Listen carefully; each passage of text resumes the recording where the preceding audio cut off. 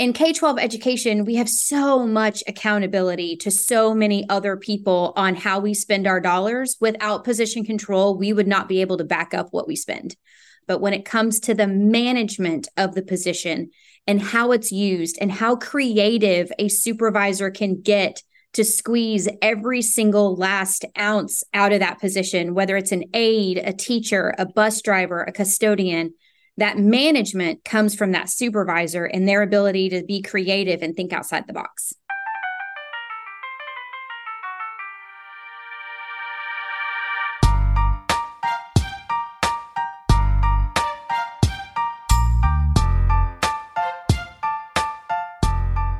Well, hello and welcome to the Field Trip podcast from Frontline Education. I'm Ryan Estes, and this is our second episode in a short series about what we're calling workforce oversight, really systems and processes for working with personnel in school districts. And today we're talking about position management, and specifically position vacancies. Like last time, I am joined by Mitch Welch, my colleague here at Frontline, and by Dr. Sundie Dahlkamp, Executive Director of Human Resource Services at Pearland Independent School District. Mitch and Sundie, once again, welcome. Well, thanks for having us. Here we go. Now, for the layperson, and to be clear, that's me, let's define some terms. When we say position management, what exactly are we talking about? Yeah, thanks, Ryan. I think this is a really good kind of foundational topic that we're having to start with when we're starting to managing people. Personally, I was a school principal for a long time, and I was in I called it a position control environment. Anytime I had data, it was tied to how they were paid, compensation, how many positions I had allocated on my building, how many positions I could create or not create. It was tied to pay. And we've now come into this place in relationship with people like Sundie and like, hey, we have to manage these positions as well as pay them well. And so I want to pass it to Sundie. Sundie, how would you define position control from your seat as an HR director? Okay, so I have to define them together. Position management and position control. I have to define them together. I love using analogies. So for all of my tech nerds out there, position management is your software development. How creative can you get? Position control is your boxes and wires, right? Like it's the nuts and bolts. The control is the yeses and the nos. Are we going to pay them? Yes or no? How much? Yes or no? Are we going to allow the position to exist? Yes or no? Position management is your utilization. Are you using it to the best of your abilities? Going back to you speaking about a principal, my high school principals in my district are hands down some of the best position managers that I have, because I allocate X amount of positions to a high school of 3,400 students. And that principal is able to turn water into wine every year. Position control happens at the central office level. My department controls the ins and outs, the yeses, the nos, the federal or not, or local or not. And that's the control mechanism. That's HR's relationship with the business office. That's HR's relationship with special programs. That's where staffing allocations come from, that control piece. And it sounds very, I'm the man, right? But that's not really what it's for. In K-12 education, we have so much accountability to so many other people on how we spend our dollars. Without position control, we would not be able to back up what we spend. In my district, 84% of my budget is human resources. 84% of millions of dollars is human resources, and I have to be able to justify every single dollar I spend. But when it comes to the management of the position and how it's used and how creative a supervisor can get to squeeze every single last ounce of whatever out of that position, whether it's an aide, a teacher, a bus driver, a custodian, that management comes from that supervisor and their ability to be creative and think outside the box. And this is where, in working with HR departments, especially across Texas, being homegrown here in the state, getting creative to balance my allocation, where some people might be split position or split FTE, or might do this position for this many hours a day compared to this position this many hours a day. I might share a person with the campus to make sure we balance. Caused a lot of issues with then, oh my goodness, we didn't have what I called an effective dating system. to get visibility of when that movement needed to take place based on a lot of circumstances, which we'll talk in a future podcast on that movement. But effective dates go into and pair with position management, in my view. So if I said, why is it so important, and what is the leverage that you have of saying the dating is so important that it's communicated across our district?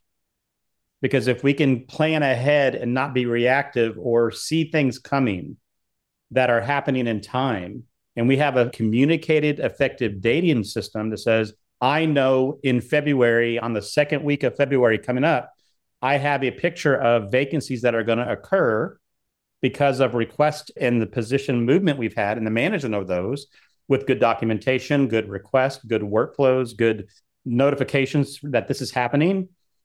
Explain to me how you've taken in managing positions and the importance of the dating and people all on board with using an effective dating system. I think you have to have amazing amounts of communication and conversations on multiple levels to be able to pull the trigger on something in a future date. We're right now in the very early stages of projecting staff for the upcoming school year. I can't just use enrollment numbers, right? Because enrollment is, oh yeah, you're going to have 20,000 students and 23 schools. Go figure it out. No, you have to look at historically how many kids typically move into the city, how many kids move out.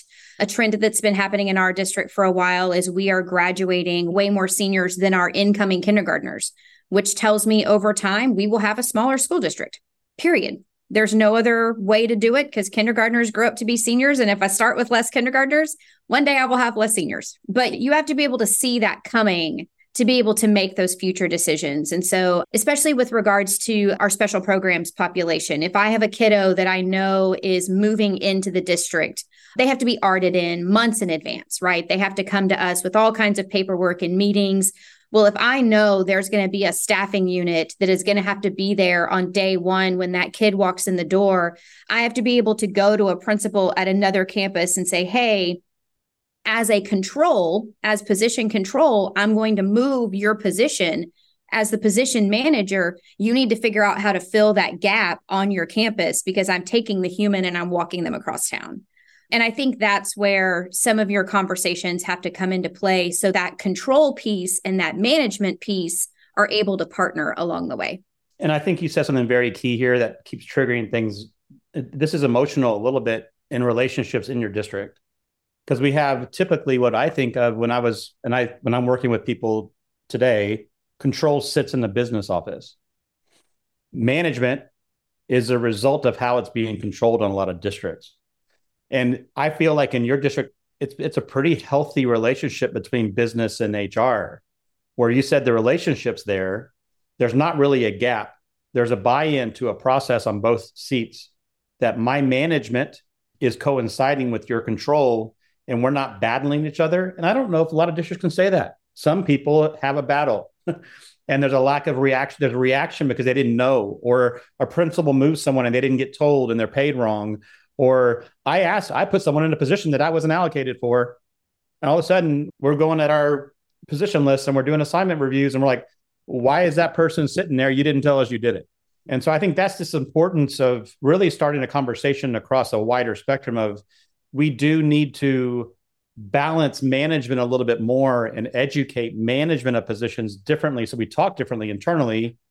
And if there is a gap, we bridge it. And if we bring people to the table, we hash through it. And we look at processes so that control and management don't cancel each other, but support each other. Well, you also have to give avenues for that conversation to take place. If those conversations are only happening at the central office level, then you're never going to get told by a high school principal or an elementary principal that cafeteria worker change positions. So you have to give them an avenue, an outlet.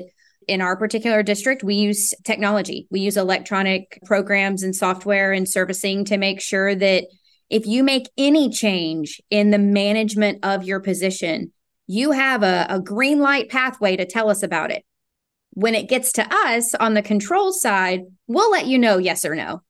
But you absolutely have an open line of communication to tell us about your management all day, every day.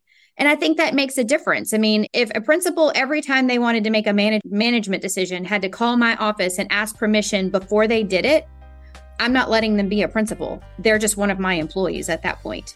But I'm letting them make a decision. I'm evaluating the decision on the other end, and then I'm giving them feedback. That's totally different. The level of buy-in is completely separate. That is about all the time we have for today, and I don't think that I would ever have been sorry to see the end of a conversation about position management, but here we are. This is good stuff. Next time, we are going to be talking about position modifications in school districts, so be sure to hit that subscribe button so you don't miss it. And Mitch and Sunday, as always, it is great to have you here. Thanks.